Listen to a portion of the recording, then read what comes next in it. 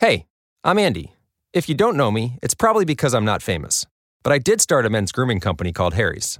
The idea for Harry's came out of a frustrating experience I had buying razor blades. Most brands were overpriced, overdesigned, and out of touch. At Harry's, our approach is simple. Here's our secret. We make sharp, durable blades and sell them at honest prices for as low as $2 each. We care about quality so much that we do some crazy things, like buy a world-class German blade factory.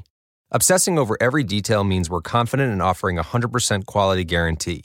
Millions of guys have already made the switch to Harry's, so thank you if you're one of them. And if you're not, we hope you give us a try with this special offer.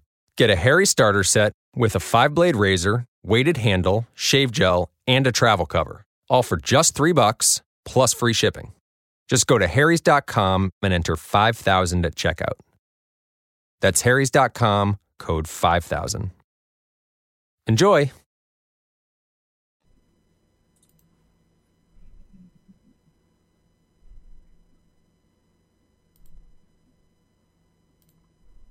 Okay, I guess that means we are live. Welcome to the 2-hour block, the relaunching of what I like to call SCOP. It's the Simicore official podcast, and has been on hiatus for a very long time. And I figured for this special event, we needed to do something special, and bringing this back, rebooting it, seemed like a very cool thing to do. No, Kevin Michael Jordan won't be joining us, but we do have a wonderful friend that you all know and love. So, Jen, say hi to everybody again. Hi. All know and love might be a little overextending, but I'm here. You're here. And what time is it for you? For me, it's only 12 midnight. So 12 Hawaii time. midnight. Yeah, I'm still living a little bit early. Well, at least it's Sunday. We're on the same day. That's right. Oh wow, we finally caught up to each other. That's pretty awesome, actually. Now, I'm no stranger to recording with people from the islands. My good friend and co-host of the Backstage Slam, also a native of Hawaii. I remember that. So I understand how syncing schedules could be a bit tricky. It's only tricky when somebody wants to schedule something at 7 a.m. Eastern Standard Time. That's tricky. Yeah, I can see how that might be an issue, especially since it's 5 a.m. here on the East Coast now. And looking at a sunrise in a couple of hours. By the way, like 5 hours into the 19th, the world hasn't ended yet. So I think we're going to be good to go for a little while. I hope so. I echo that sentiment. I really hope that everything is going to be okay, because I was a little bit worried there for a couple minutes. If anything happens, though, I'll let you know. Well, now that my time zone has flipped, we're officially out of the danger zone. It was not out of the danger zone until my time zone flipped. But, it's 12:08, so I think we're good. Well, do you like movies? No. Hate them. Someone told me once that you liked movies, and I figured, you know what? The Oscars coming up, I could use someone to talk movies with. Do you know? Yeah. Joshua, do you know that I actually went to college to study cinematography? I did not know that. What did you learn? Give us the whole course in about I learned 5 minutes. Don't take an intern job in New York City without finding out what the movie actually is first. That's one. Okay, this sounds like an interesting story. Yeah, probably not a great one for prime time. I'll have to tell that story sometime. Second, though, I think I learned that Steven Spielberg had a much harder job than I originally thought. And fourth, if you decide to get into film, you probably shouldn't have a family right away. You should probably put that off a little bit. Yeah. Yeah, I can see those. I actually, the reason that I bring that up is just because I did study cinema. I then later got into doing a bunch of writing, helping people do adaptations and things like that. And I actually went to the Oscars one year. Oh, So really? my big Oscar story, yeah, my big Oscar story. It's only one. I only got to go one time, but I was so excited. So every time the Oscars roll around, no matter how bad I think it's going to be, I get super excited. Well, out of all of the Oscar nominees this year, we'll just say Best Picture. How many did you watch? Most of them, I think. The Golden Globes were a different story for me because I think, and let's see, 1, 2, 3, 4, 5, 6. I saw 6 of the Best Picture nominees, but for the Golden Globes, I saw all of them. I saw every Best Picture nominee, and it was surprising the differences between those two lists. But I believe the Oscars have a wider, well, not necessarily wider, but they encompass all of 2019, whereas the Golden Globes, I think, fit in the end of 2018 also. Anything stand out to you? Well, let's go over the nominees real quick.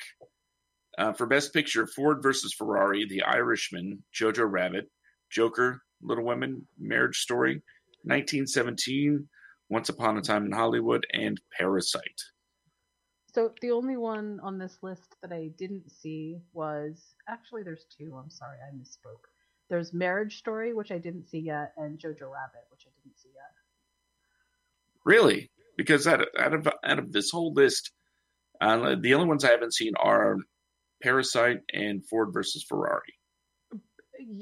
Just if I can add a addendum to that, you should definitely see Parasite. That was a really excellently made movie. Very good. I keep hearing that, and it's been on my to-watch list, I guess you could say, for a while now, and I just haven't gotten around to it.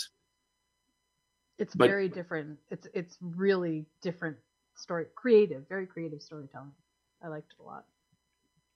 Then I will have to make sure to bump that up and make my absolute next thing to watch. I'm surprised though that you say you haven't seen Marriage Story, because I mean it's a Netflix movie. It's right there. It's available anytime.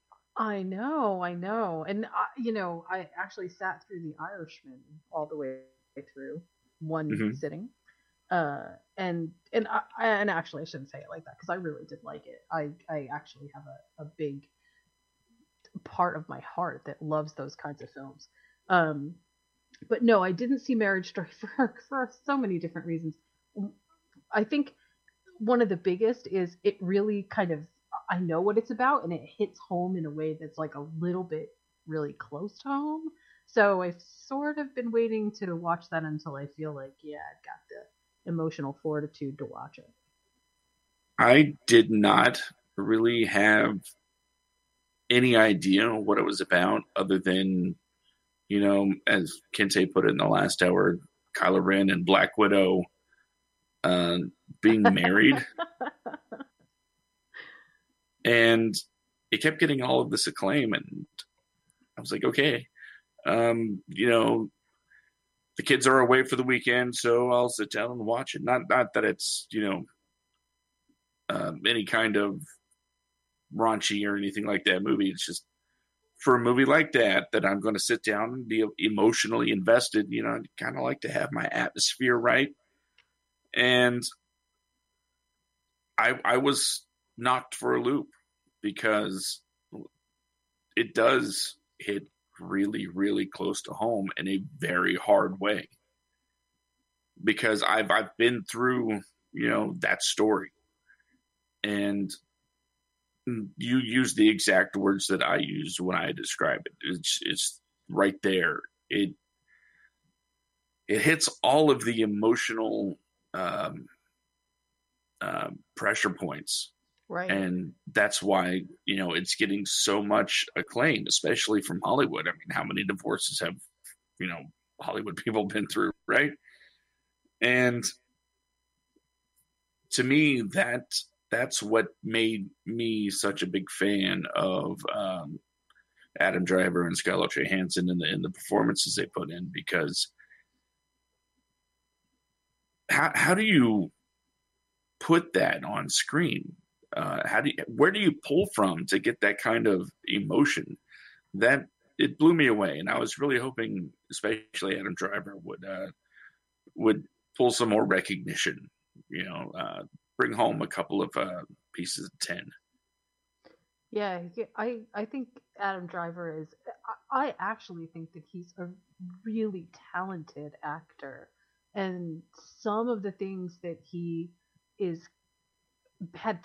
been typecast in are they're to his detriment. And I don't mean this in a way like he didn't do a good job. I mean, it's really difficult once you've been typecast in a role as a character to break out of that. And this was super successful. I mean, I know for a fact, because I've seen some of the advanced material, that there's nothing even close to what he was in any of his previous roles in terms of what that looks like for Marriage Story. So, well, hopefully this means that Adam Driver will be getting more diverse opportunities and won't just be that Kylo Ren guy. But right. out of the movies nominated, who would you give the nod to? I think I'm gonna go with Joker. Now, is that because you personally think it's the best movie, or because that's what you think will win? No, actually, of all the movies that are up here, I think 1917 is the best movie, for lots of different reasons. It actually makes the cinematographer and me absolutely ecstatic to see what they did. But that's technically, visually, story-wise, everything. It's sort of the perfect of the perfect. But my guess is that Joker gets the Academy nod because it ticks all the boxes that I know that the Academy likes. It's an underdog story. There are so many social cues in it. I mean, visually, it's beautiful. That movie was absolutely amazing. As grungy and hard to watch as parts of it are, it's almost sublime how they put all of that together to come up with something that was just, like I said, it's amazing. But that in and of itself, I think, is not even that's not even the biggest part. I think the biggest part is Joker is at this point one of those stories that's like the social justice of the day, and it feels like they love that kind of stuff. The only thing that could make Joker better is if it was somehow historical in nature, and then it would be a shoo-in. So that's what I think. So if it was some sort of period piece, do you think that would lock it down? Yeah, if they could tell Joker in some kind of period piece, I think that we wouldn't even be having this question. We would just be going, yep, that's where it's going to go. I can see Joker being set in the 70s. Wouldn't take a whole lot of tweaking. Yeah, I was thinking more something like, Victorian. I mean, obviously that's a huge jump in adaptation, but I want to see it. I want to see that now. But it really does. I mean, when you think about it, it really does kind of, also the other thing is Hollywood really loves the anti-hero, and we don't get a lot of movies that are successfully made about the anti-hero. So when they come along, they tend to get, I think, accolades that this movie, I think, is actually, I do feel like it justly deserves them for sure. But I feel like it gets a little bit over celebrated, and that's where I think this one kind of comes in. Because there's some really good movies on that list. Yeah, I saw, out of all these movies, I only saw 1917 in the theater. Ooh. Wait, Once Upon a Time in Hollywood I saw in the theater, but 1917, it was one of those movies where I thought, okay, a war movie, it's got to be a spectacle, right? So I got to see that in the theater for the big effects, and you can tell I didn't know anything about it going in. And yeah, I'm glad I saw it on the big screen because, like you said, the cinematography really pops because it is. I was telling my dad when we were leaving the theater, one of the things that I liked about this was, even though it had huge set pieces between, and it's not spoilery, but the towns that were ruined and the huge craters in the ground, huge set pieces, right? Yep. It was still shot very close. You were getting the big stuff in the background. It was the backdrop, but it wasn't like any other war movie or action spectacle where you're getting that wide shot of everything just blowing up. It's a very personal, and it's very you get the perspective of the characters the entire time. Right. And the idea that the movie tries to trick you in some ways, but very successfully so, into thinking that it's done in kind of a one shot piece it lengthens the drama. It gives this kind of very strong aspect to the visuals that are happening, and it also keeps the story narrative really super simple, which in any other movie I would say, well, maybe that's not such a good thing, but in this movie it works so much to its credit because there is so much happening that if you were to convolute it with too many side pieces, you'd lose the central point to it. And I personally, I just think that from the standpoint of cinematic excellence, this movie gets everything. It gets excellence in dialogue where there is dialogue. Nothing feels wasted in the dialogue here. The camera itself is amazing. But then there's the actors who, look, I know that it seems so easy to be in, a war movie and make things explode and react to it and stuff like that. But the stuff that was happening in 1917 felt so incredibly personal. Like, it wasn't just happening around, it was happening to. And that is such a huge differentiation because it allows us as the audience to really have a personal connection with what's happening, right? It's not just happening in the background, it's actually happening strongly to our characters. You know what I'm saying? Yeah, I know exactly what you're saying, and it's a very good point, and it's the reason why I think it should win. I think it's a far better movie than The Joker, and I got to be honest with The Joker, I was underwhelmed. I mean, really? I'm not saying it's a bad movie by any means. I mean, I thought the performances were excellent. It was well shot. But, it's one of those movies, I don't know if you've ever had this happen to you, where you're like, okay, like I said, the performances, solid.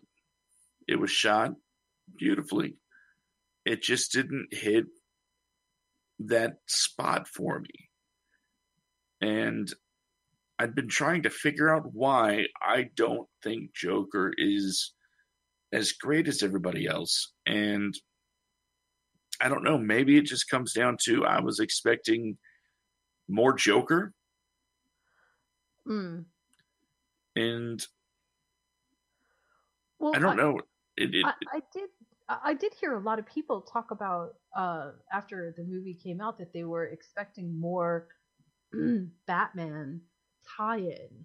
that as a backstory, Joker felt underwhelming in the Batman universe, because how does this, even where we see the small ties to the Batman story, it I think it created for most people more questions than answers. But honestly, this is one of the reasons that I think that it was successful. It was successful because it told a story that was a little bit on the fringes of the universe, instead of telling the story that was just the DC universe Joker.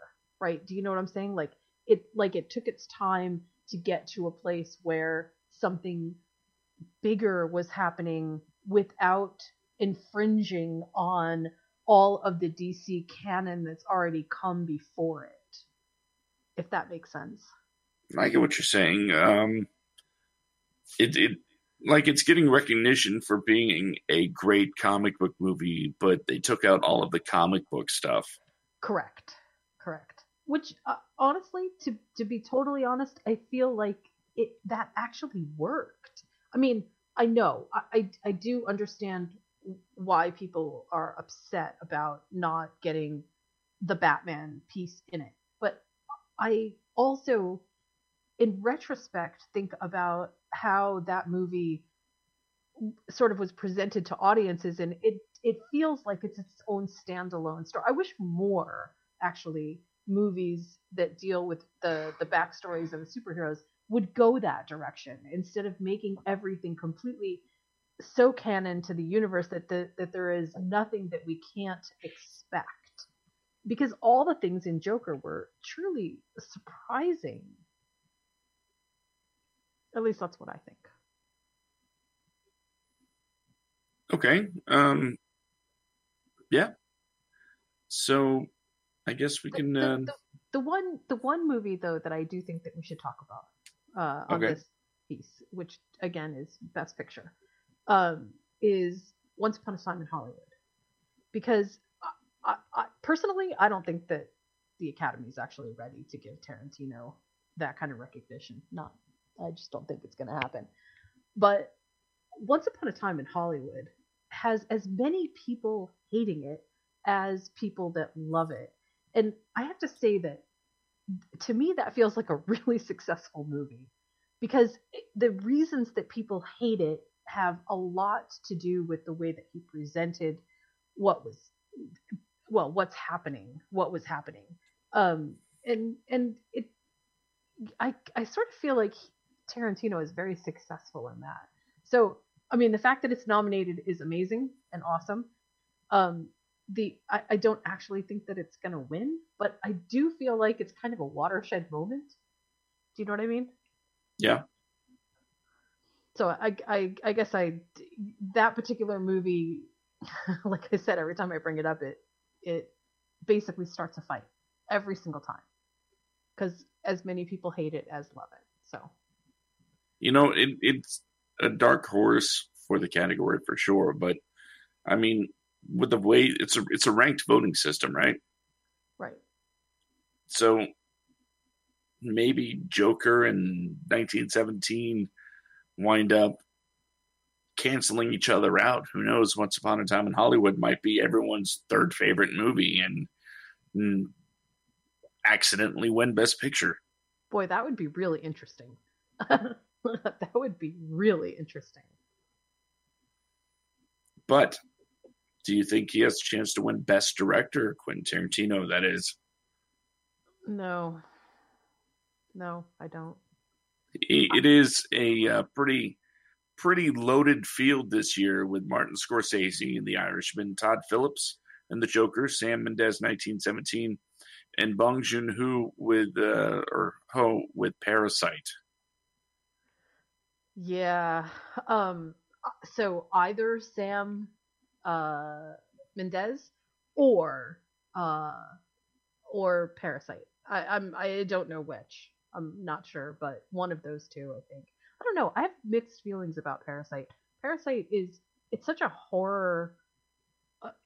It feels very horror genre, and typically they don't do really well at the Oscars. I don't know. I mean, I suppose it could, but I sort of lean toward 1917 and maybe more. I don't know, maybe The Irishman. The Irishman was good. That was a really good movie. It was long. It was really long, but it was good. I think it was, safe. I think that's a good word to describe The Irishman. It was safe. Yeah. Scorsese just, and I hate to put it this way, but the movie was so safe. Kevin Smith could have directed it. Oh, that's a pretty good analogy. A lot of talking, not a whole lot of camera movement. Yeah, that's true. But I feel like that's what Martin Scorsese does best. I mean, Martin Scorsese was doing what Martin Scorsese does best. So it made the movie excellent because he wasn't stepping outside the box,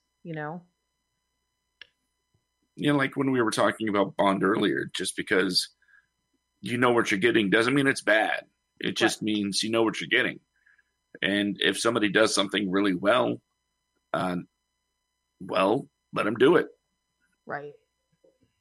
At least it's good, rather than someone that tries something new and it's just not good at all. Well, and honestly, this I think is one of the core functions of the Academy in some ways, keeping people in their quote unquote lane. You're not always given accolades or any kind of preferential treatment when you move outside it's not so much what the public expects as much as this is what we know you for greatness with excuse me, and this is what we want to continue to see. And I don't know, it just feels very like directors historically sort of get penalized for walking outside this is what you're known for, Mm-hmm. Of course, I mean, anything can happen, but I have to say, after last year, and even maybe the year before, with all of the talk about diversifying the Oscars and trying to get more diversity in, it just still feels like it is just the good old boys club, without a whole lot with some token nominations. And I don't know how to exactly fix any of this or make it change or whatever, but man, it's so obvious this year that there just isn't enough diversity in filmmaking right now, and there needs to be a lot more. Well, I don't know if the question is if there's enough diversity in filmmaking, but there certainly should be thought given to, is there enough diversity in recognition of filmmakers? Right. Yeah, that's I think that's what the issue is. How do you recognize more diverse filmmakers? One, without tokenism, and two, I don't know. Part of me wants to say while maintaining the integrity of the Academy, but that's not a thing. Really? I mean, look at Best Directors. We got 5 guys, right? And one of them is Korean. Yeah, one of them is Korean. But all male. And I know people have argued that, you couldn't find one female director to nominate it. Well, one, you don't want to. I don't think you want to look at it like that, because there were plenty of female, directed movies in 2019. Maybe plenty is not the right word, but they were there. Now, the question is, how do those films get recognized? And I think that's really the big question. Maybe, I don't know, we open up the nomination pool to make it what the people want. But would that just make the People's Choice Awards? Yeah. See, I actually, I sort of, okay. I've given this, sorry, I'm definitely coming down with a cold. I've given this just a little bit of thought. And what I think the Academy specifically can do in order to make the Oscars feel as if they are more inclusive and have a little bit more diversity to them, both from a gender perspective and from the perspective of well, not just minorities, just sort of representing everybody, is they can stop using the same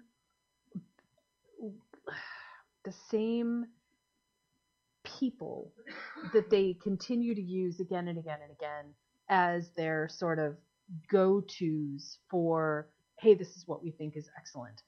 In other words, like, the nominating process itself feels stilted, and I think it's got to come from, inside the actual board, not just, like you said, make some token nominations here and there. I really think that the nominating process itself needs a bit of an overhaul. And I don't think it should be the people, as in the People's Choice Awards. I don't think it should be that dilutes the effect.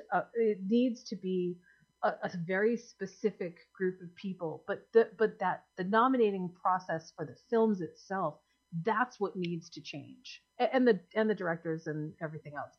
I mean, that's what needs to change, because if the only effort to single out women in an Academy Award is Best Actress and Best Supporting Actress, then we have a problem, because women make up a great deal of the industry, but they do not get recognized. And that, I don't know, that just feels like such a, like, there's got to be something more intrinsic happening here than even maybe we can see, and maybe fixing or overhauling the system is sort of a way to do that, right? Do you know what I'm saying? Yeah, I think I get what you're saying. The last woman to win Best Director, well, the only one, right? Catherine Bigelow. Yeah. Even when she won, even when she was nominated and this and that, every story I saw was accompanied with, oh, and she was married to James Cameron. Yeah. Like, that has anything to do with what she made. And honestly, it's that kind of, that's what I'm saying. I don't think that we're going to be able to, in the span of 1 year or 2 years or whatever, wipe through the underlying biases that exist in Hollywood. Because, I mean, let's face it, although most people aren't intimately involved in the industry, right? It's been around for a long time. There are entrenched sort of roles that have been established, and it is real difficult to change those roles in a meaningful way. But that doesn't mean that we shouldn't keep trying, and it doesn't mean that we shouldn't keep calling attention to the kind of inequality that exists when we see it. If we don't keep saying stuff about why the Oscars are so white and why the Oscars are so gender skewed, we give them carte blanche to go keep doing it. And that, to me, says, no, this is where the people can have a say. The people can have a say by basically demanding some kind of change. And look, the Academy Awards as a show has not done well in recent years. It's done terrible. But that never seems to stop them from continuing to make the same exact choices time after time after time. I mean, the little tiny token changes that they make really don't affect anything. And I feel like that is such a typification. It's such a typification. It is the typification of a larger problem underneath it, which is, look, if you want people to pay attention, you're going to have to change how you're approaching this. Does it? You know what I'm saying? Yeah, yeah. Like one of the biggest issues people seem to have with the Academy Awards is the fact that they recognize films but not movies. Right. Most of the people that I talk to aren't really. I mean, they like movies, they like going to the movies, but they're not into it. So they won't see, Jojo Rabbit or Parasite. That's just not something that they want to watch. But the new Michael Bay film comes out. They're all over it. Spielberg, they know these names. They recognize the popcorn quality of a lot of these.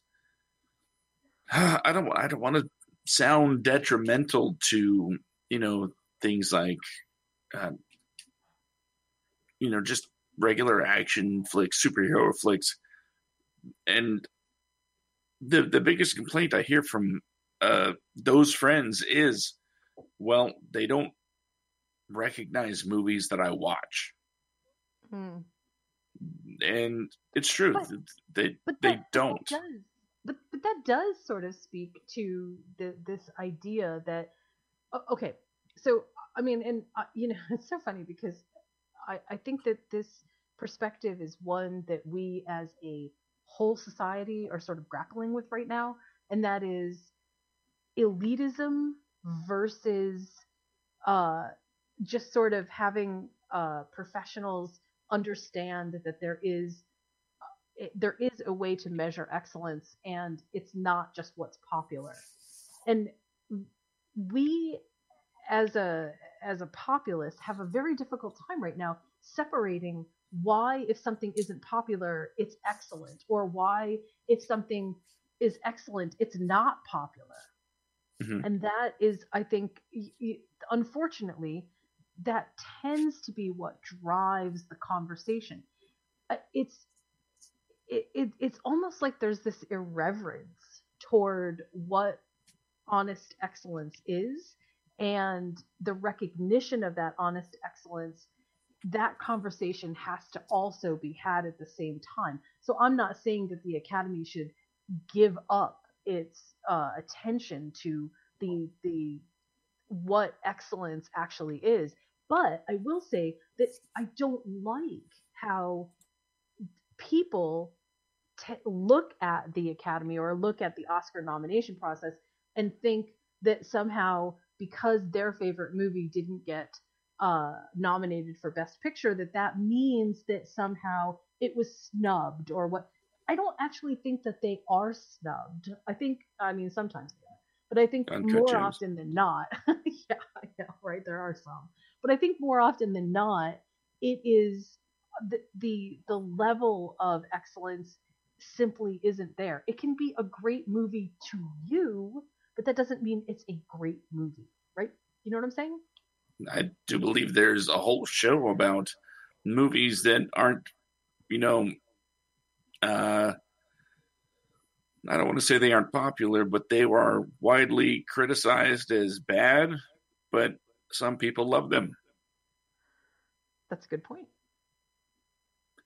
And if you watch now Turner Classic Movies and you see what was popular back in a specific era, right? Mm-hmm. You get a very strong understanding of kind of what was being accepted as excellent.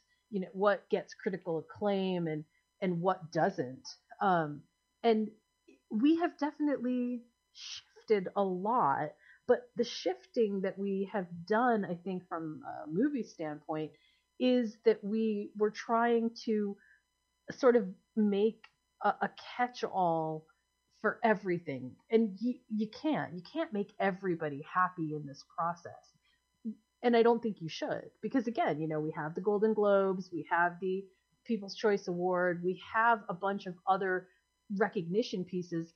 The Academy Awards feels like it's supposed to be cut from a different cloth, because that is honestly the way that it should be measured differently. I guess I could say that it should be measured differently, but that doesn't mean that it shouldn't be measured fairly, right?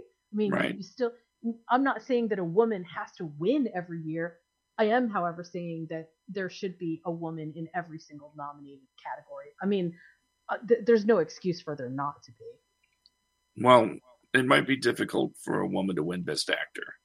Okay, there is an exception to that. There, you're correct. You are absolutely correct. I think it's safe to say that because the Academy Award struggles to garner any kind of mass appeal, that they're like the nerdy girl that wants to be popular so bad, but aren't willing to do anything to change, And it doesn't mean that they need to change, but the Academy's goals of higher ratings for the Oscars doesn't really follow through with the nominees. Yeah. Because they're not nominating the movies that people want to see win, and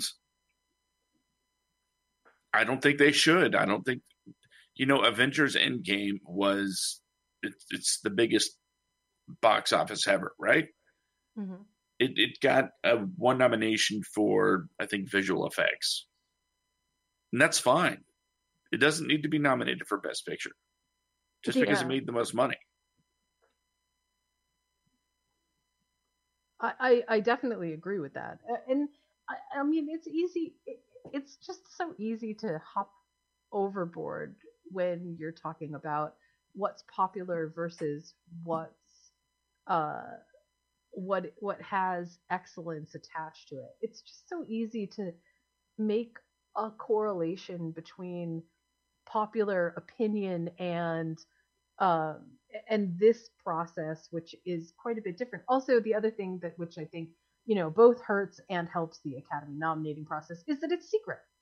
It's very secret, and so we don't know exactly.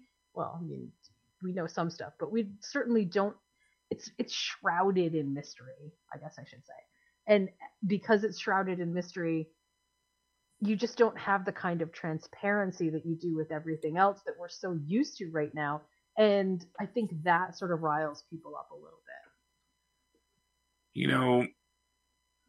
One of and I heard about this a while ago. One of the biggest problems with the voting process as a whole is that these ad campaigns and things like that, because studios will pour millions and millions of dollars for your consideration, right? Mm-hmm. And one of the things that I found out was a lot of the time the people voting don't watch the movies. Right. I've heard that too. And I know some of these things can be a really big time commitment, but I mean, it's kind of a big deal. If your job's to pick a winner for a category, maybe you should watch. Just throwing that out there. Maybe you should watch all of the nominees. It seems like such a no-brainer, but apparently that's not always the case. Also, boy, so I think there's also one other sneaky issue in here, which maybe doesn't get a whole lot of sort of talk time because it's a little bit uncomfortable, but something that seems to come up again and again is why the average person really cares about this and how much of a fuss they can make about their favorite movie not getting an award, or oh, this person was totally robbed and all that. And it becomes so sort of like oddly contentious without really having a whole lot of meaning attached to it, that it's almost like people like to find the fight in whatever is going on. And that also feels like, look, if the Academy, if the Oscars as a whole presentation would be just a tiny bit more transparent with their ideas, maybe not giving us, all of the sources, all of the methods, all of that, but maybe giving us just a tiny little glimpse into sort of what's happening and the kind of accountability that people have for making those decisions, maybe people would feel better about it. But again, because there is just nothing, I can understand why people get upset. I really can. Yeah, and sometimes it seems like the winners are chosen at random. Yes. With how off the wall they seem. And I don't know. I have my day job, that I go to, and after an award show, it rang true, especially after Golden Globes, I would show up for work and do the typical, water cooler conversations, right? And start off with, so did anybody watch the Golden Globes? And nope, not one person. Wow. Did anybody catch the winners? Nope, I don't watch that junk. Like, okay, I'm gonna need to find some people to talk about this stuff with. Wow, that's interesting. Yeah, it's just in my field, nobody cares, and that's unfortunate. I can actually understand, entertainment, and this is Hollywood sort of cannibalizing in on itself. They have created a world where, you keep the fans at a distance, and yet you try to pull them in with some Twitter tricks and this and that. Mm-hmm. And it's disingenuous at best. And at worst, it feels like there is some kind of nefariousness behind Hollywood, sort of, or major production companies having their cake and eating it too. Look, we want you to be fans. We want you to be loyal. We want you to podcast about our stuff and, really hype what we're doing. But at the same time, they also are absolutely almost elitist about not giving people any information and making the whole process feel murky and impossible to see through. So I don't know. I mean, like, there's a part of me that thinks, yeah, this is so sad, and there's another part of me that thinks, no, they did this to themselves. Yeah, that's fair. I want to backtrack just a second. That's okay. To the Best Picture category. Just so everybody's aware, I had this nice run sheet, we're hitting the time markers, and we're going to roll through this and really nail down some topics here. But now we're off book. We're throwing all that out the window. And I want to mix one of our other categories, one of our other topics that I wanted to talk about with this. We touched upon it for a second.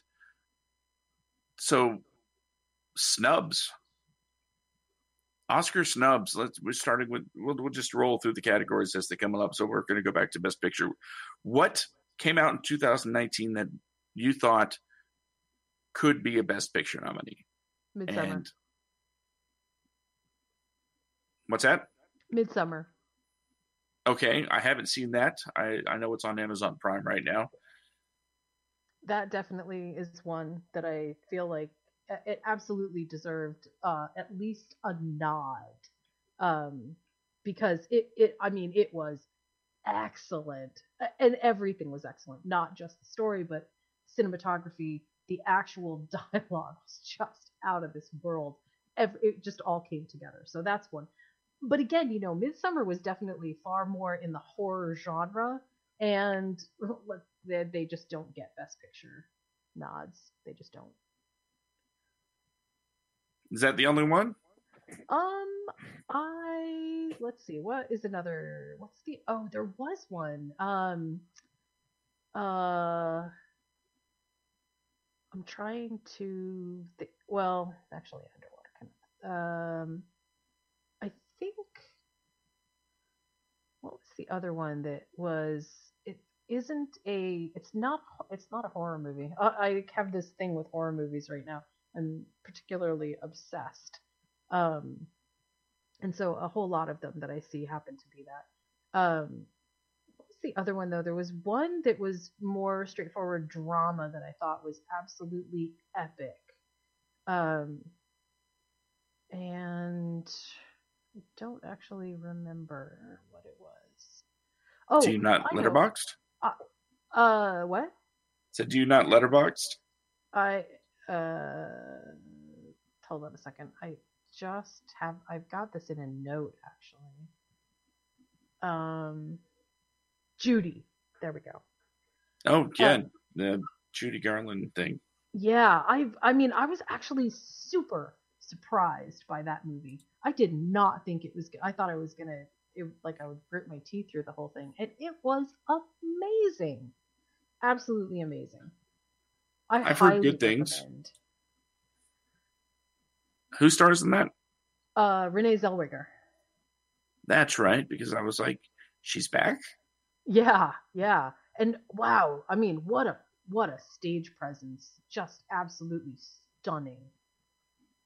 Yeah, I was really, really, really happy with that movie. And that movie also seems to tick all the boxes that should be there for an Academy Award, and yet, it just didn't get anything. Biopic, period piece, underdog, Mm-hmm. The whole 9 yards. And also it's one of their own, it's one of Hollywood's own. So Hollywood really royalty. Felt like it should. Yeah. It really felt like it should. But whatever. Well, that's surprising. I haven't seen it. I think I would like to see it, but I'm not sure yet. A few come to mind for me. John Wick 3, that should be best. No, I'm kidding. Oh, I mean, it was good, but come on. Right up there with The Lion King. Yeah, I haven't watched the remake of The Lion King yet either. Oh. I saw the Aladdin one, and it made me, hesitant about Lion King. So, some of the movies that have been recognized by other places, but not the Academy for some reason. Knives Out. Yeah. Nah, I don't know if that's worthy of an Academy, though. I don't know. It was good. It was good. It was really good. Yeah. Dolomite Is My Name. Oh, yeah, that was also good. Nothing for Eddie, nothing for anybody.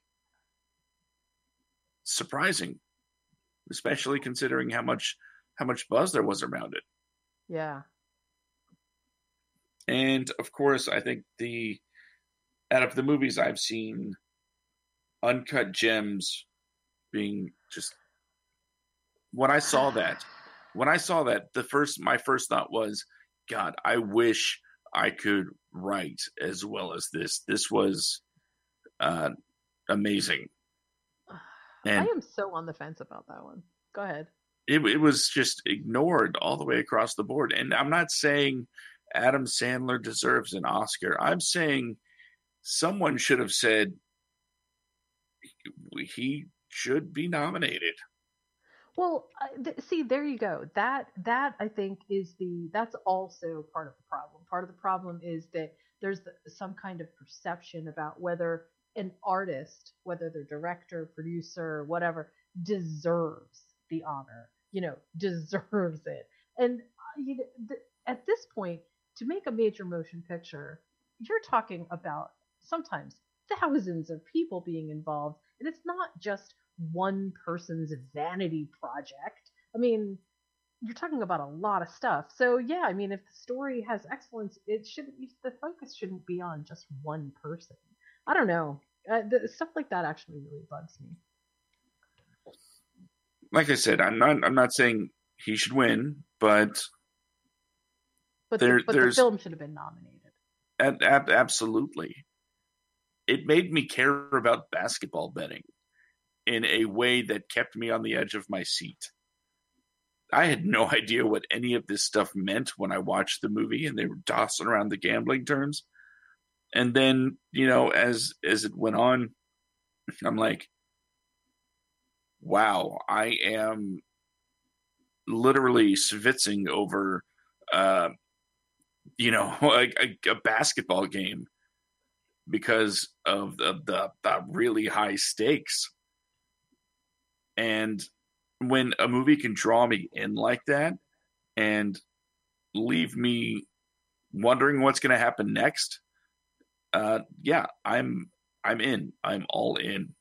And the fact that it was very well made, very well shot, very well written, extremely well acted, and still completely ignored by the Academy, even though everybody else is like, Uncut Gems is, a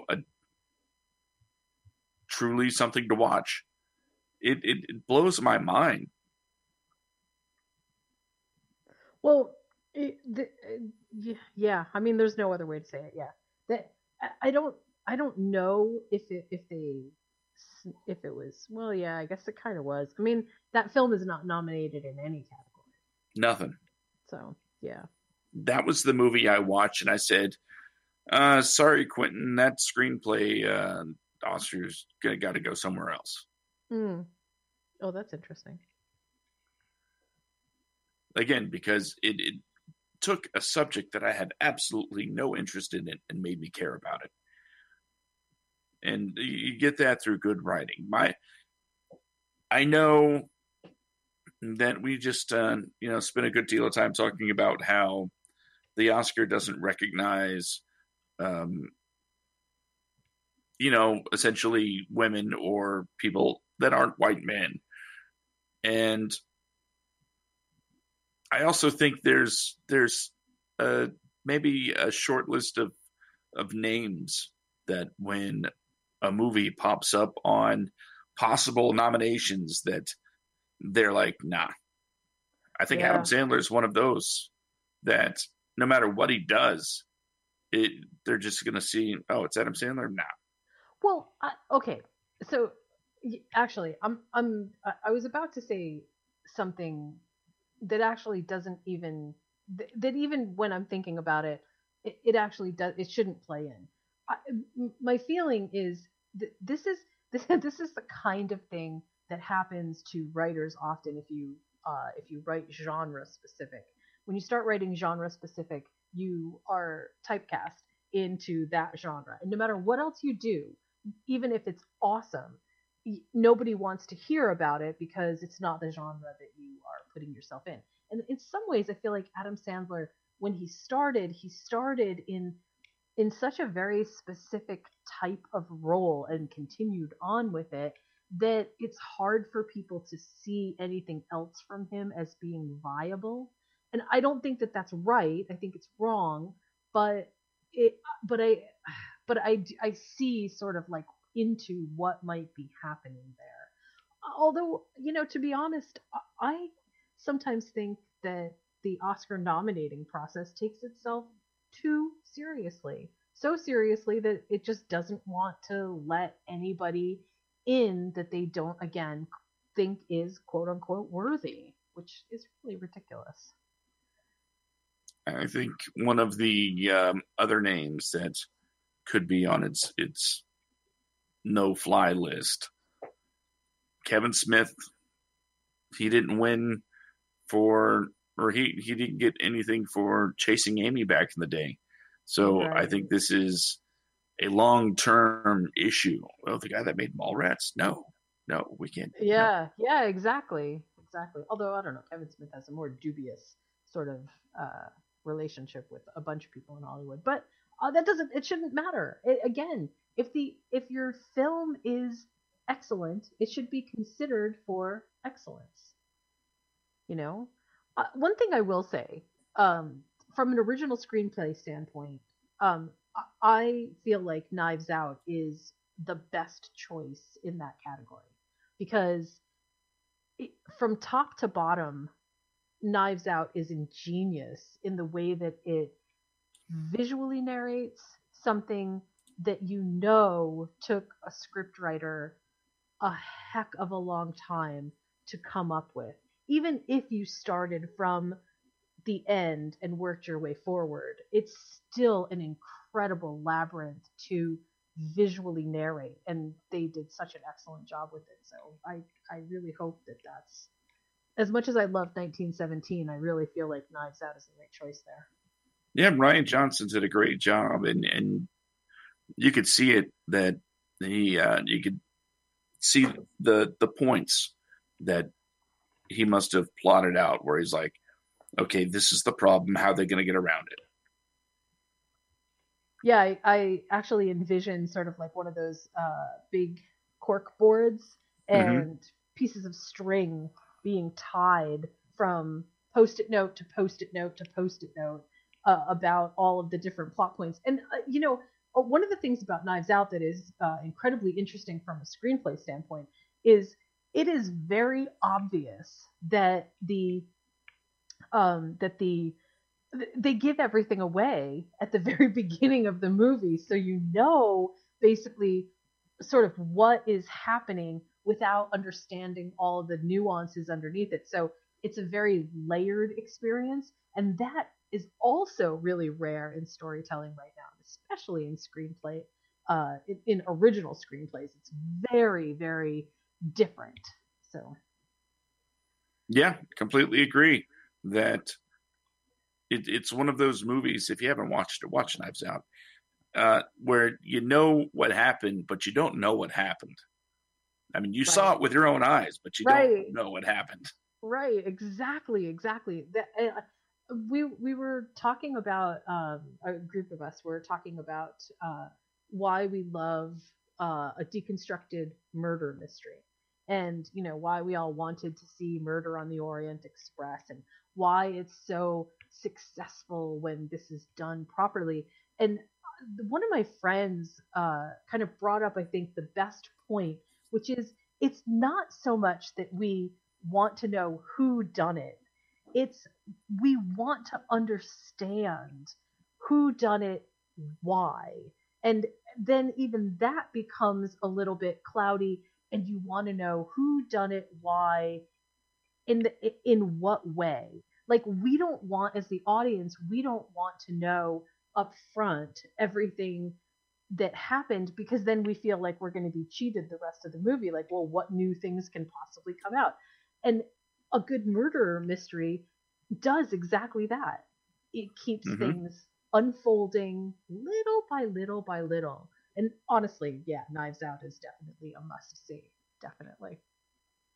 I was on a Facebook article, and I don't remember which page it was, but someone commented that, if I can remember the quote here, I don't think Knives Out was all that great. It didn't bring anything new to the table. Of course, the Knives Out defenders were out in full force saying this, and this. I commented, no, it doesn't really bring anything new to the table as far as, that story. But it's the first time in a while that it was done extremely well, and that's what matters.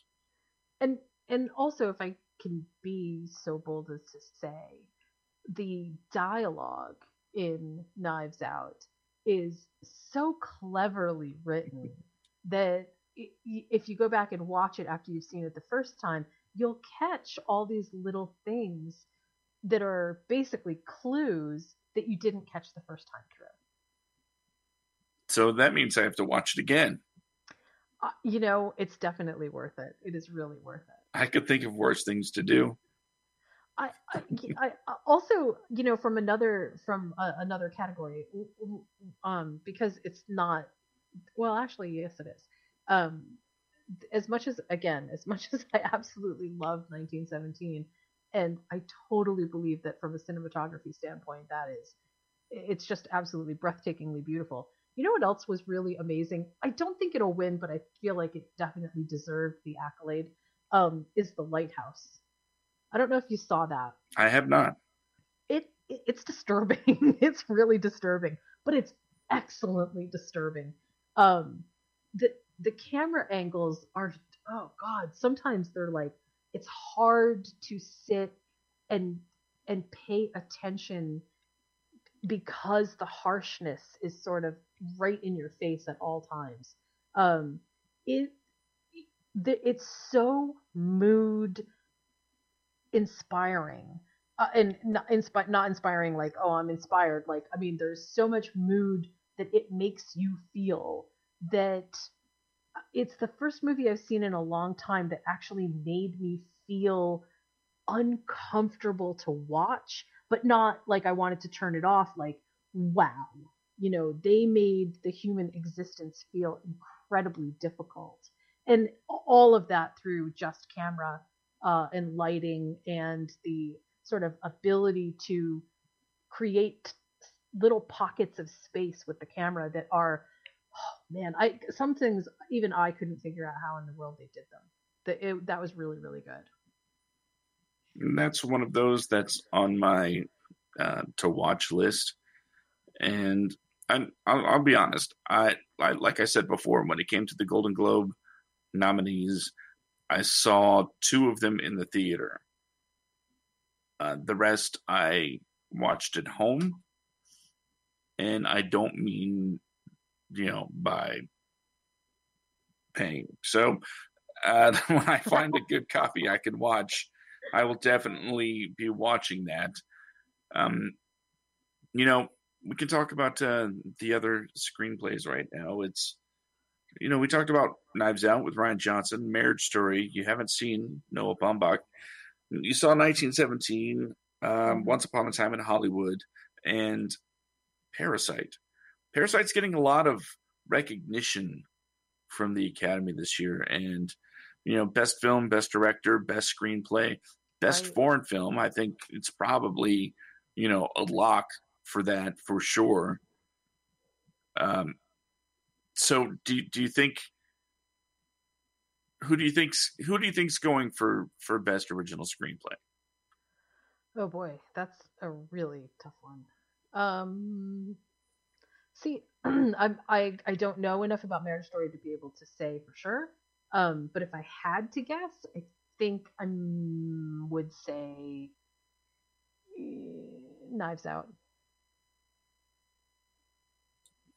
You don't think Quentin takes the trifecta? I don't.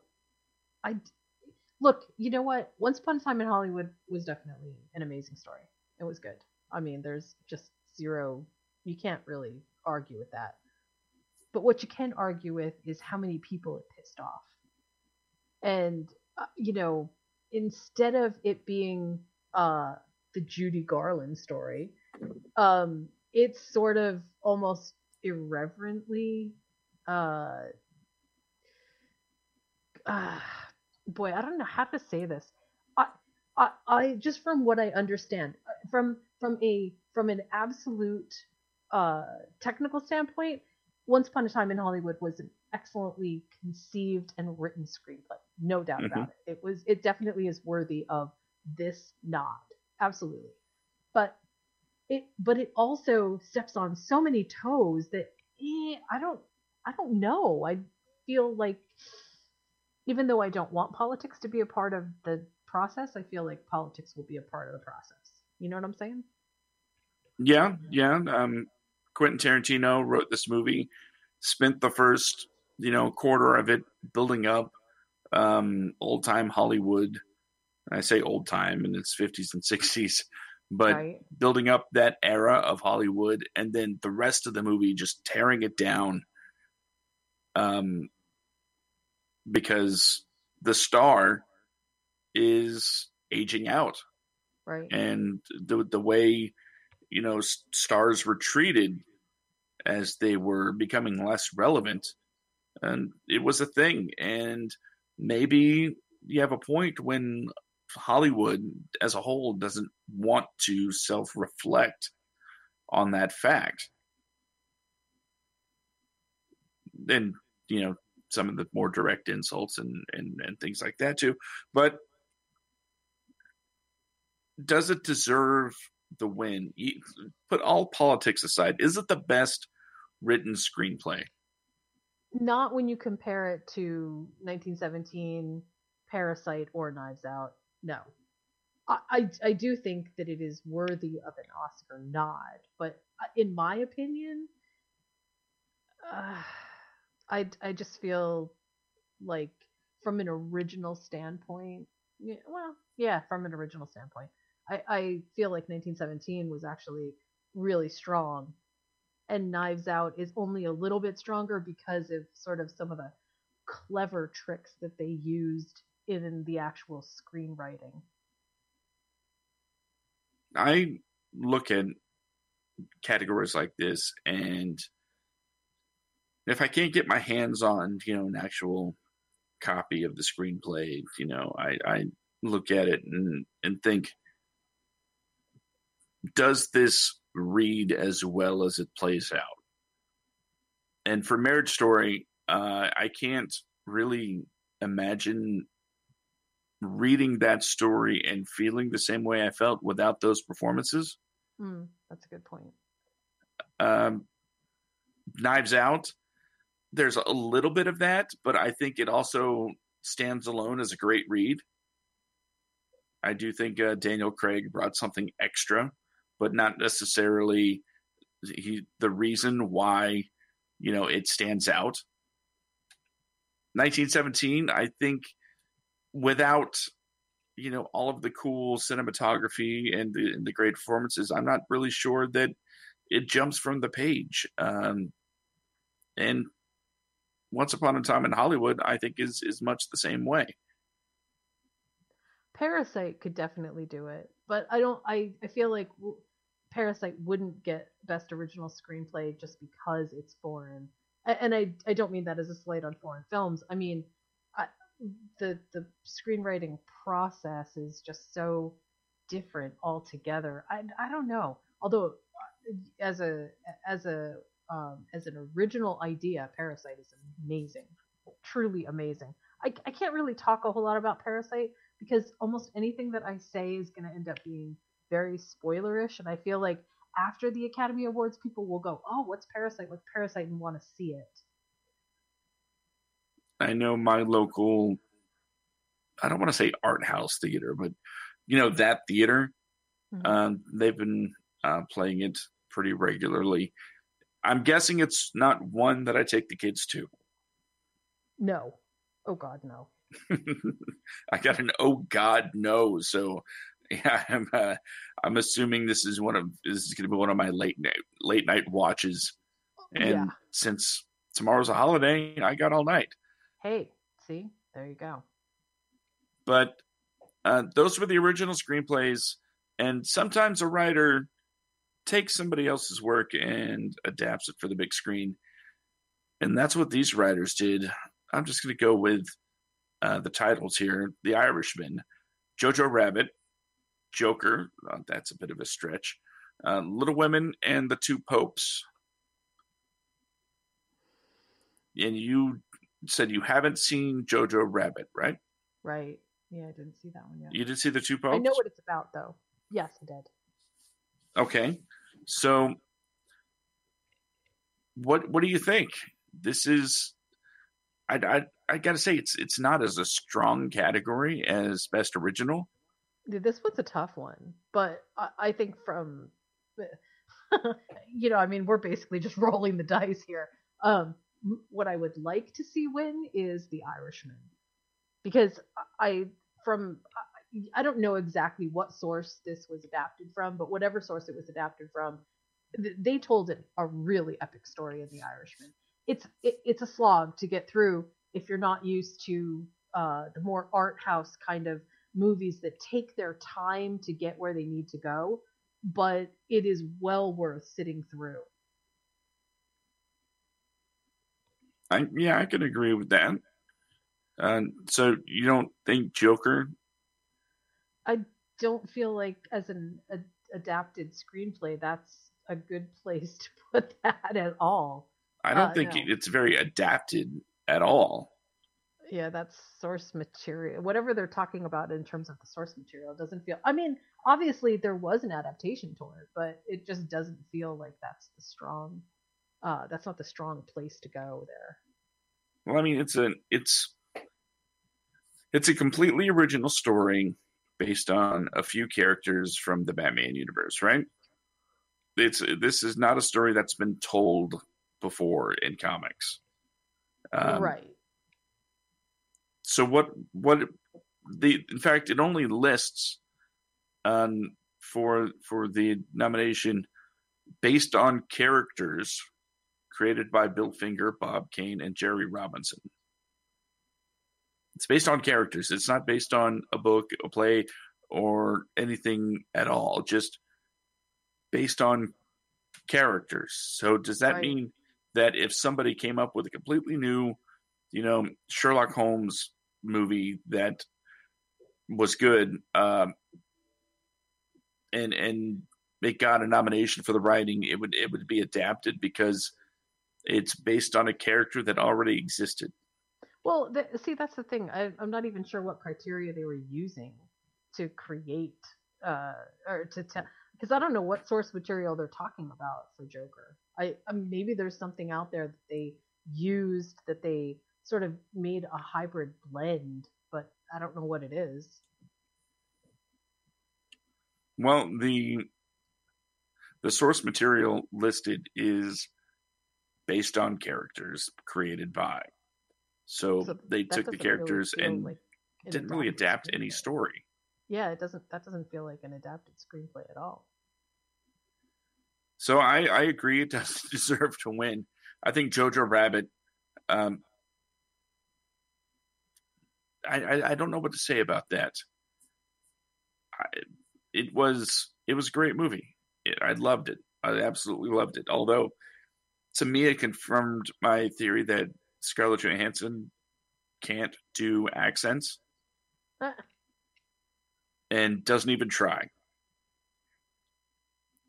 I had this first feeling when I watched, what was it, Iron Man 2, and she's Natasha and not Russian, right? So there's that.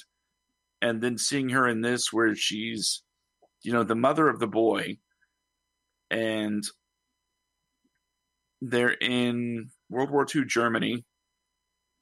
Everybody around her has a German accent, but she doesn't. It seemed weird. Maybe there was a reason, though, that they did that. Maybe she really couldn't do it. I don't think she can do accents. Just like Benedict Cumberbatch can't say penguin. That's hilarious. And by the way, if you haven't heard that video, it's very worth checking out. Benedict Cumberbatch can't say penguin. It's so funny. The penguins. It's also cute. It's really adorable. I think his agent got him that gig just to piss him off. But for adapted screenplay, I hear a lot of talk about Little Women. I haven't seen it, but I wouldn't be upset because the original story is good. The Two Popes, something we haven't really talked about so far. I didn't like it. You didn't like it? No. I thought it was really good. I can't say it was.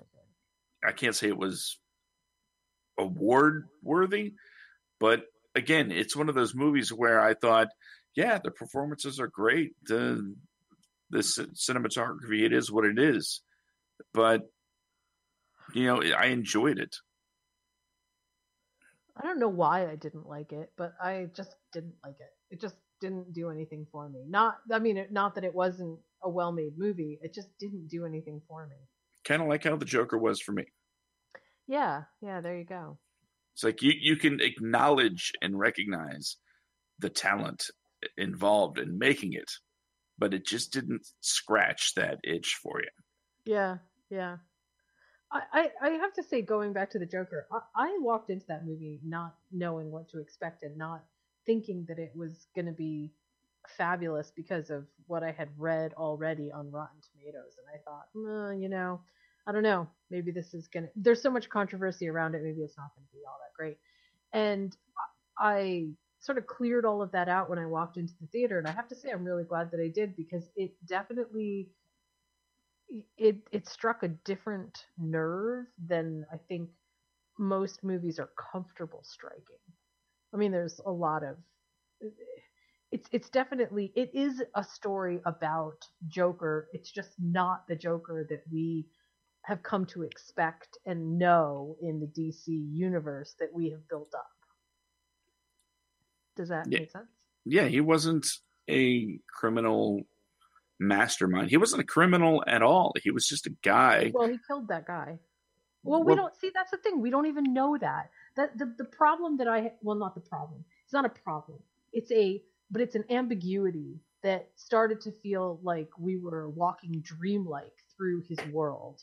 And because it didn't feel like we had a concrete fix on reality during Joker, because of the way that we were seeing things through his perspective, because of the way that we know that he invented the girl and, kind of created in his own mind a lot of the stuff that happened, we don't even know if half of the things that happened actually happened. And so in his own mind, he was great. In his own mind, all these amazing things really did happen. But did they all actually happen? That feels very ambiguous. Okay, that's fair. I suppose we could talk about performances, if you like. There's one. Let's definitely talk about performances, but there's one category that never gets any love, which, well, I shouldn't say it doesn't get any love. It doesn't get love, except Disney gets love, and that's the animated feature. And this year, there's a singular animated movie that is playing still on Netflix. It came out just before Christmas, called Klaus. And the animation style in Klaus is done to a large extent in kind of an old school way. And it is absolutely breathtaking. It's beautiful, absolutely beautiful. And the story, I've heard everything about the story from, wow, that's so contrived, which is ridiculous because it's a Santa Claus story, so every Santa Claus story is going to be contrived, to, I don't understand why they felt like they need to retell Santa through the eyes of somebody else. And I don't know if you were around when we were having the conversation. Yeah, you were there. About why I didn't like that the movie The Invisible Man, because I felt like they were taking it out of The Invisible Man, but in this movie, in Klaus, it actually works because the only way to tell a Santa story is basically through the people around him, right? Because you can't tell a legend by making the legend the center, unless you're talking about King Arthur. It has to be how the legend started. And this movie was actually so incredibly good.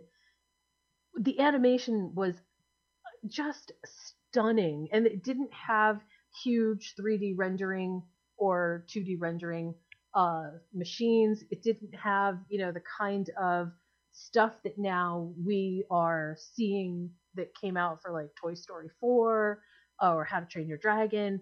It's all, everything in Klaus feels like it was designed and created from a storybook, but it effectively is animated in a way that is incredibly compelling. So I don't know if that will win for animated feature, but that is my huge choice for that category. I think when it comes to best animated feature, unfortunately, I'd say the odds-on favorite is probably Toy Story 4. But yeah, Disney seems to always sweep that category. And I don't think it's going to be based on the merits of Toy Story 4. Nope, I don't either. Toy Story 4 was good. It was good. Did you see it? But it doesn't. I don't think it deserves to win. Yeah, it didn't rise to the level of excellent. I mean, it just felt like every other Toy Story. Well, I mean, every other Toy Story is amazing, especially Toy Story 3, where I struggle to give spoilers for that because all I can say is the scene. You know what I'm talking about. Yeah. It was so emotionally powerful, and nothing in Toy Story 4 even comes close to that effect. And when you have to compare it, to Toy Story 3 because it's Toy Story 4. It just doesn't match up. It doesn't. It's not as good. Yeah. And I got to say, for the first time in a long time, that's the only movie I saw on the best animated feature list. Oh, wow. And I'm looking at it and I'm still like, yeah, I still wouldn't give it to Toy Story 4. See, what I saw, I feel like an actual Academy voter. I suggest honestly that Klaus it's not super long, but it's not really short either. It's a Netflix movie. It's definitely an awesome popcorn night to hang out on the couch and watch, and it really is worth seeing. That animation style is a dying.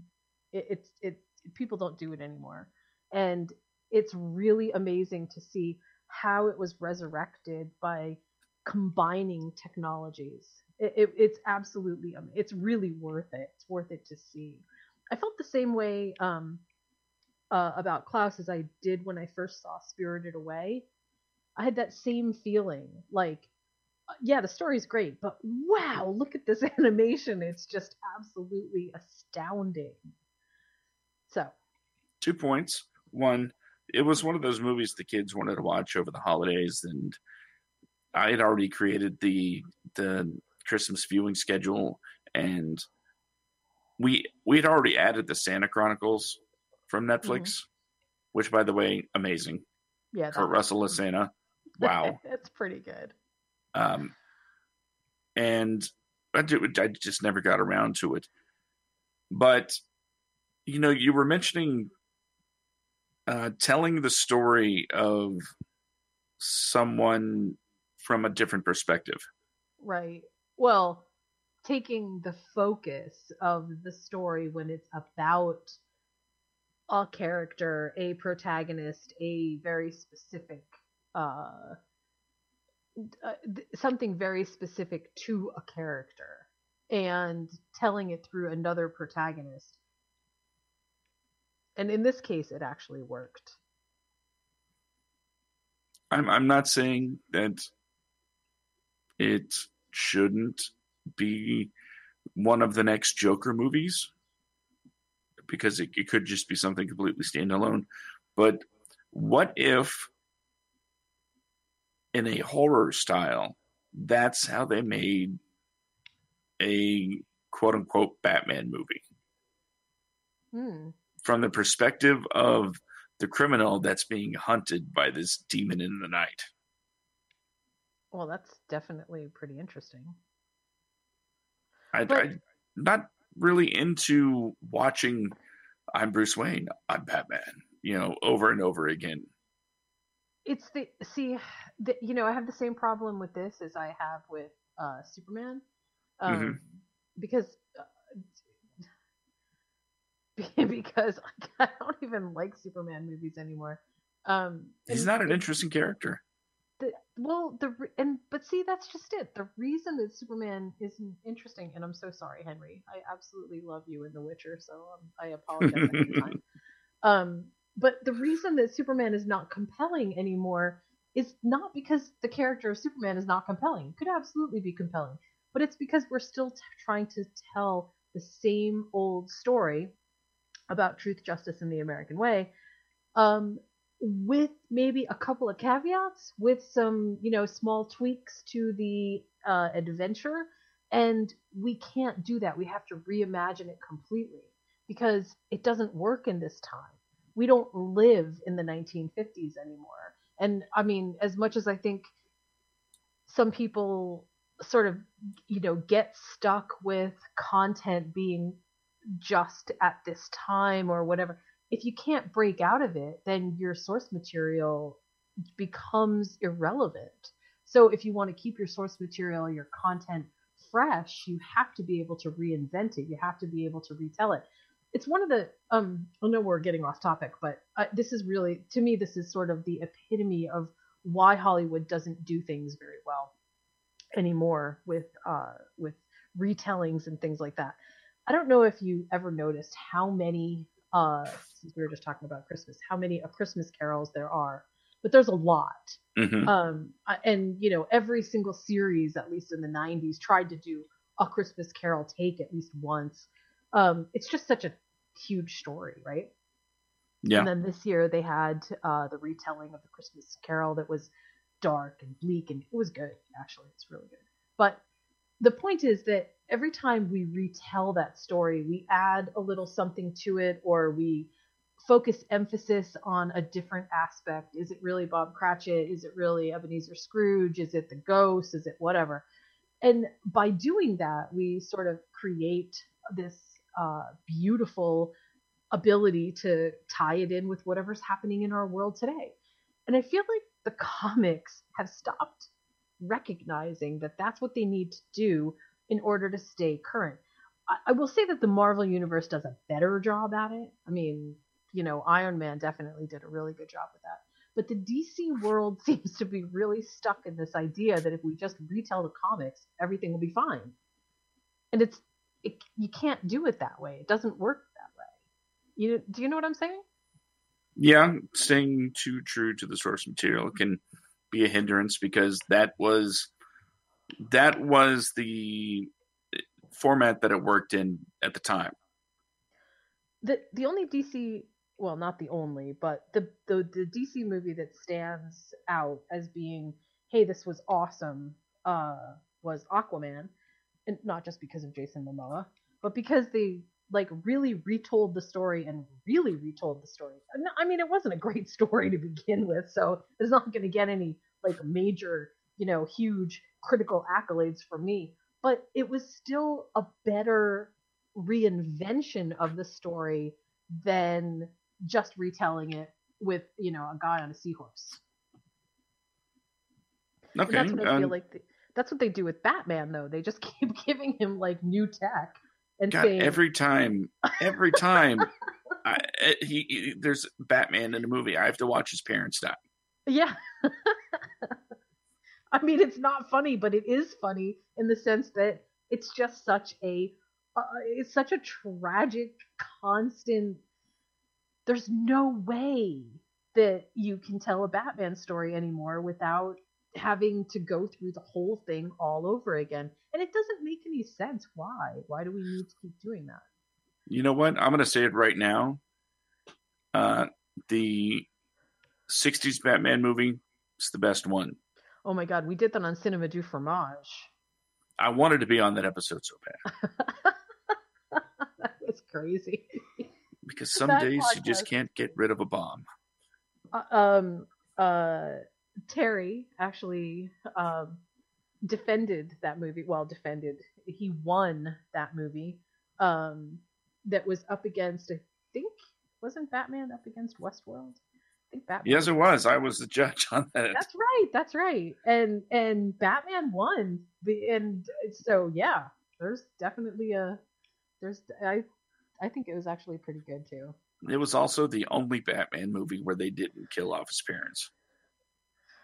That's true. But the TV universe of Batman doesn't kill off Bruce's parents. You just assume they're in Florida. Yeah, I feel like the TV version sanitizes it very neatly. But see, you know what? That goes exactly back to what I was saying, which is we live in a different time. We live in a time where we expect that if you are going to do something that requires us as the audience to sympathize with you, even though we know you're going to do very dark and terrible things, that we have to see why all your dark and terrible things happened, or how they happened. How did it happen that you were compelled to do all these dark and terrible things? And that's, if we can go back to Joker, that's what Joker really is, right? Joker really is the, why do you do these dark and terrible things? Well, here, let me show you. And Batman, it always flirts around, why does Bruce Wayne do all these dark and terrible things? But it always excuses them in a way that makes it seem like, but everything's fine because he's crusading for justice. And like, I feel like that doesn't work anymore. Even The Dark Knight, as, morally ambiguous as that was, still doesn't rise to that level. I just realized what the Joker was to me, and I don't remember the name of the movie, so I had to look it up real quick. Where is it? No, I can't find it. Oh, wait, yeah. The Clapper. The Clapper. Have you seen The Clapper? I don't think I have. It's a 2017 film starring Ed Helms and Amanda Seyfried. And basically, Ed Helms is this guy that his job is to be on infomercials in the audience. His job is being a clapper. Oh. And some late night host or something kind of notices that he's in all of these infomercials. And he's very he stands out by trying not to stand out in the audience. So he winds up getting noticed. And it becomes a bit on this show, and the description is 15 minutes of fame destroys the life of a man who works as a clapper in television. Oh, wow.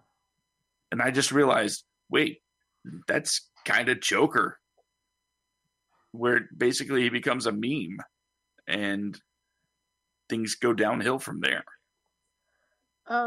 Yeah. Although I would argue that at the core of Joker is a kind of cultural existential crisis. And again, I think that this is what makes it an amazing movie. There is something incredibly timely about the way that Joker experiences the world as we are experiencing it right now. It is so it's such a horrible experience to think that people have, and yet we know a lot of people have the same exact kind of experiences, that it makes, by the end of the film, it makes you want to sort of reinvent your idea of what it means to be the villain. That, maybe we look at this a little bit differently, because maybe who we think the villain is isn't really who the villain is. I mean, I know it's convoluted, and I know that it's, there's a lot of complexity that goes into this, but part of the issue, I think, with not being able to retell stories in a way that either makes sense or is some kind of evolution of the story, is that as a media consuming populace, we don't always put the work into understanding the art. We just kind of consume it and move on like it's fast food. And some movies, all the movies that were nominated for Best Picture, require some digestion.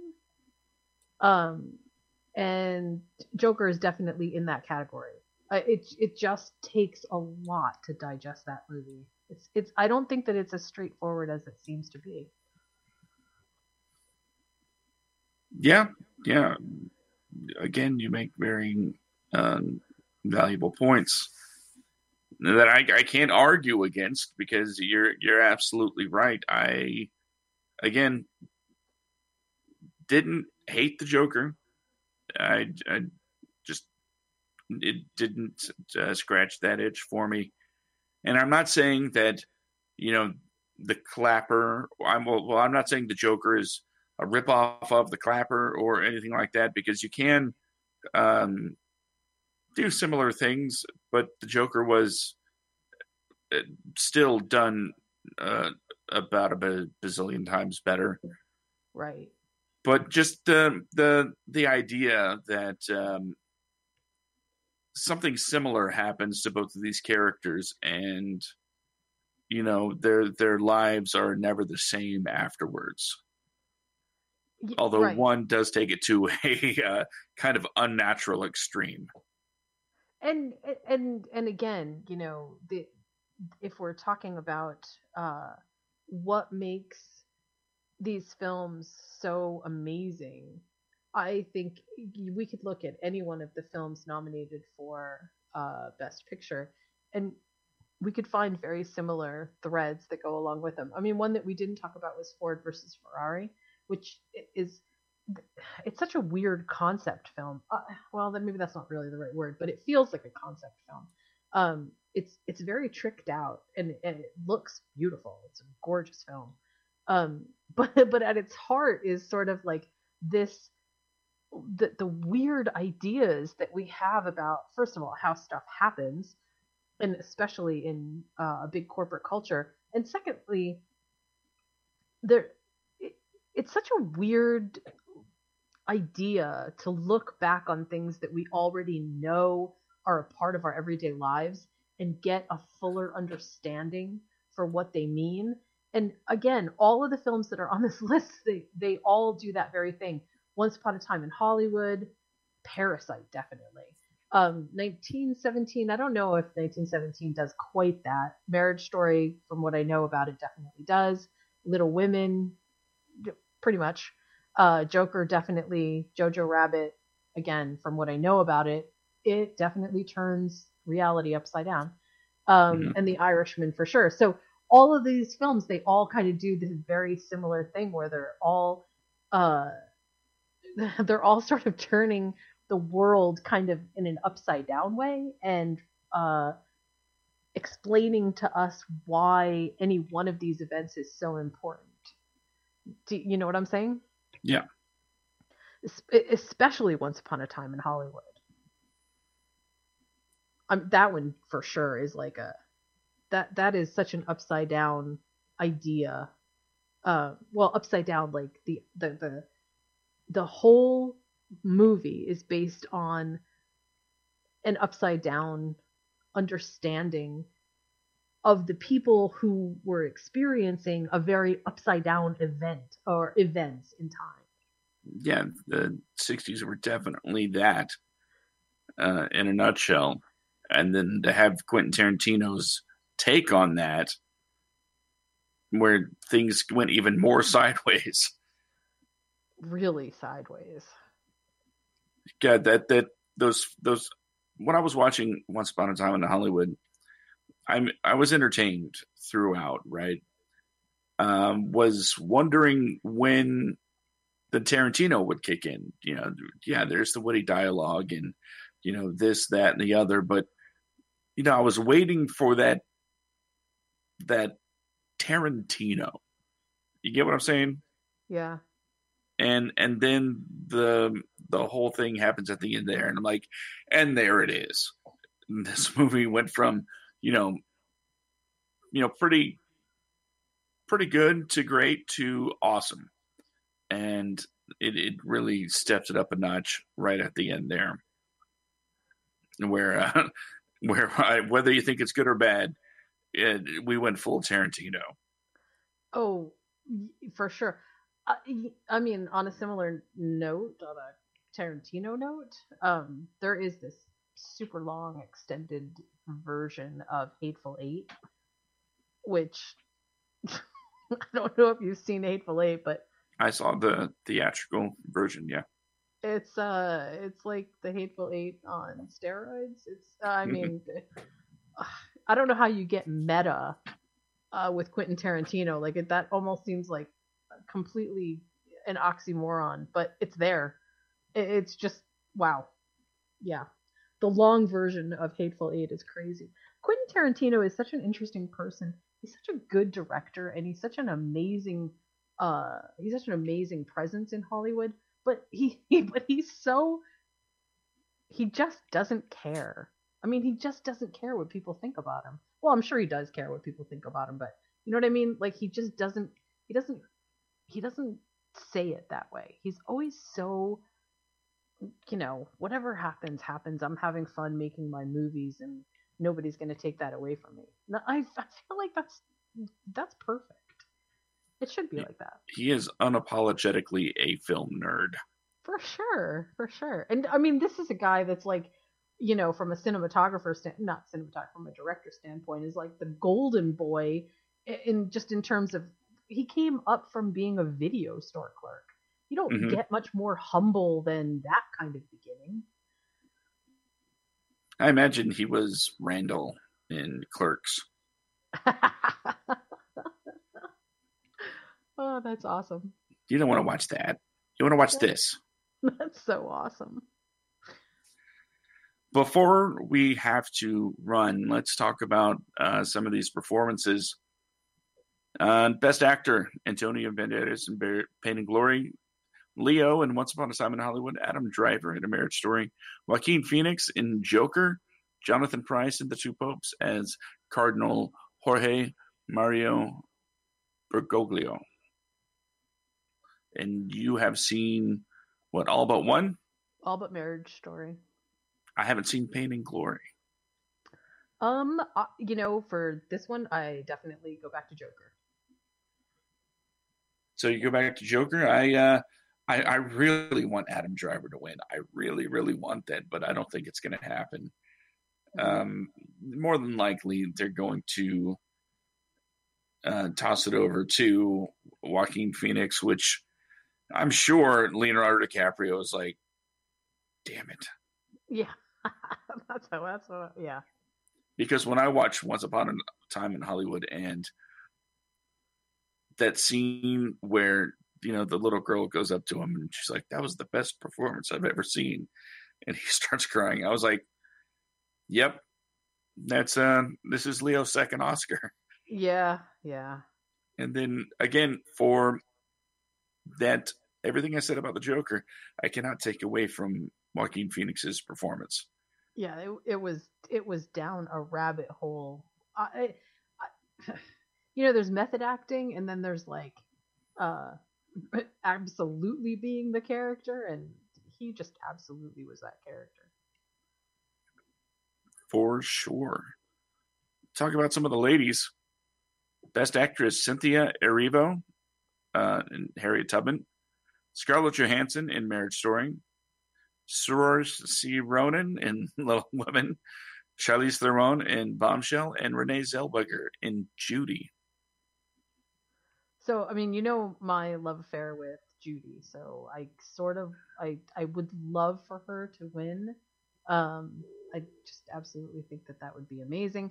But I'm sort of leaning toward Harriet, just because I feel like they're going to have to give a token Oscar to Harriet. I can see that being a possible outcome. But honestly, I'm not. I haven't seen Judy. I haven't seen Bombshell. I haven't seen Little Women. And I haven't seen Harriet. So based on what I've seen, Scarlett Johansson is the only performance that I saw. But you have a point about the Harriet Award. I'm not sure if it would be deserved? Would you say it would be deserved if it won? I mean, yes. Harriet was actually, my problems with Harriet are completely not about the technical excellence of the film. So it's just more about it's about the whole film altogether. And certainly as a lead actress, Cynthia was amazing, absolutely amazing. If we're gonna put things into like categories of okay, so who really did the best job? Renee Zellweger as Judy was actually, I think, the best. But I can also see Charlize Theron in Bombshell also. that she was really convincing. I mean, she was really convincing. I really felt like I was watching the inside of the Fox newsroom. It was pretty amazing. That was good. I liked it a lot. I had no interest in seeing Bombshell, but that kind of makes me interested. She was actually, it's hard to write a strong female lead and have a female lead take it and portray it as strongly as it's written, but you could really feel that the strength that was written for that part was absolutely empowered through Charlize Theron. You really could feel it. Like it never felt forced to me. It always felt like, yeah, this is I'll bet that's exactly what she said. Almost sassy, like, yep, yep, I can see that. So let me ask you, since this might be a surprise, but I trust your opinion on cinema. Should I watch Bombshell? I would say yes, it's definitely worth watching. It's, why else it's worth watching? It's also worth watching because it is definitely a moment in our history, from a both an event standpoint and a kind of pop culture standpoint, and knowing some of the stuff that went into how they made that and what it was based off of, because so much of it is true. I mean, I'm putting true in quotes, but I mean it really is based off true events. It makes you think about things a little bit differently than you might think about them just right this very second. So I would say yes, it is definitely worth watching. And the performances really are great. Okay, I will give it a look. But running against the clock here, Best Supporting Actor, Tom Hanks, A Beautiful Day in the Neighborhood, Anthony Hopkins, The Two Popes, Al Pacino, The Irishman, Joe Pesci, The Irishman, Brad Pitt, Once Upon a Time in Hollywood. To me, there is only one winner. And that is? Brad Pitt. It's Cliff Booth. He became one of my favorite characters from movies ever. I think Joe Pesci and Al Pacino kind of cancel each other out as far as the voters are concerned. Anthony Hopkins was, don't get me wrong, great performance. But you don't think Tom Hanks has a chance? I don't think he deserves it. Really? I mean, it was great, but it wasn't Cliff Booth. Right. That character is so much larger than any amount of life could possibly begin to describe. He fought Bruce Lee. Yeah, I know. That's why I'm saying it's such a larger than life character. But I could see Tom Hanks taking it because of what you said earlier about the political situation surrounding Once Upon a Time. Yeah. There is that. That's why I don't think that. Well, I don't know. I shouldn't say that. I honestly, this is one big giant toss up for me.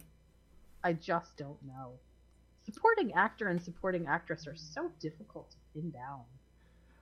Right. Well, we only have 1 minute to pin down Best Supporting Actress. So real quick, Kathy Bates, Laura Dern, ScarJo for her second nomination this year. I'm going to go with Margot Robbie. Margot Robbie? Yep, in Bombshell. I'm going to go with ScarJo because, again, it's the only one I've seen. I want to thank everybody especially you, Jen, for joining me here for the so welcome.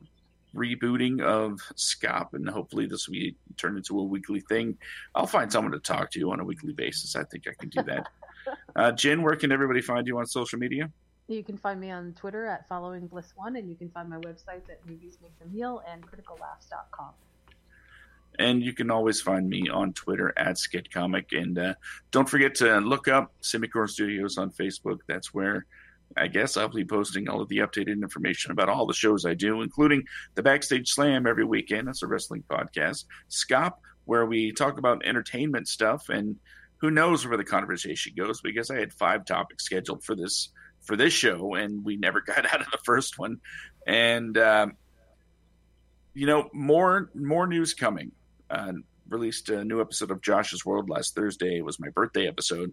And, just kind of gave a state of me address and a little bit of politics on the side.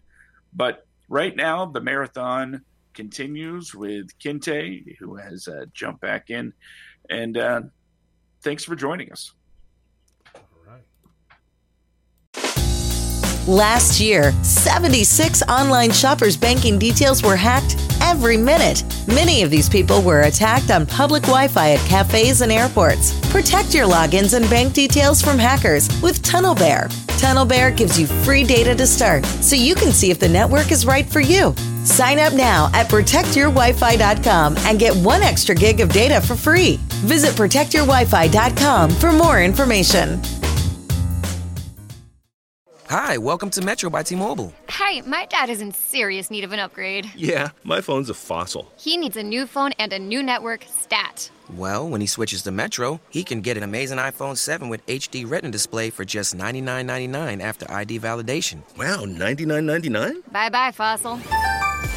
Requires porting of eligible number not currently active on T-Mobile network or active on Metro in past 90 days. With validation of ID. An independent database limit 4 per account/household. 32 gigabyte model only. See store for details and terms and conditions.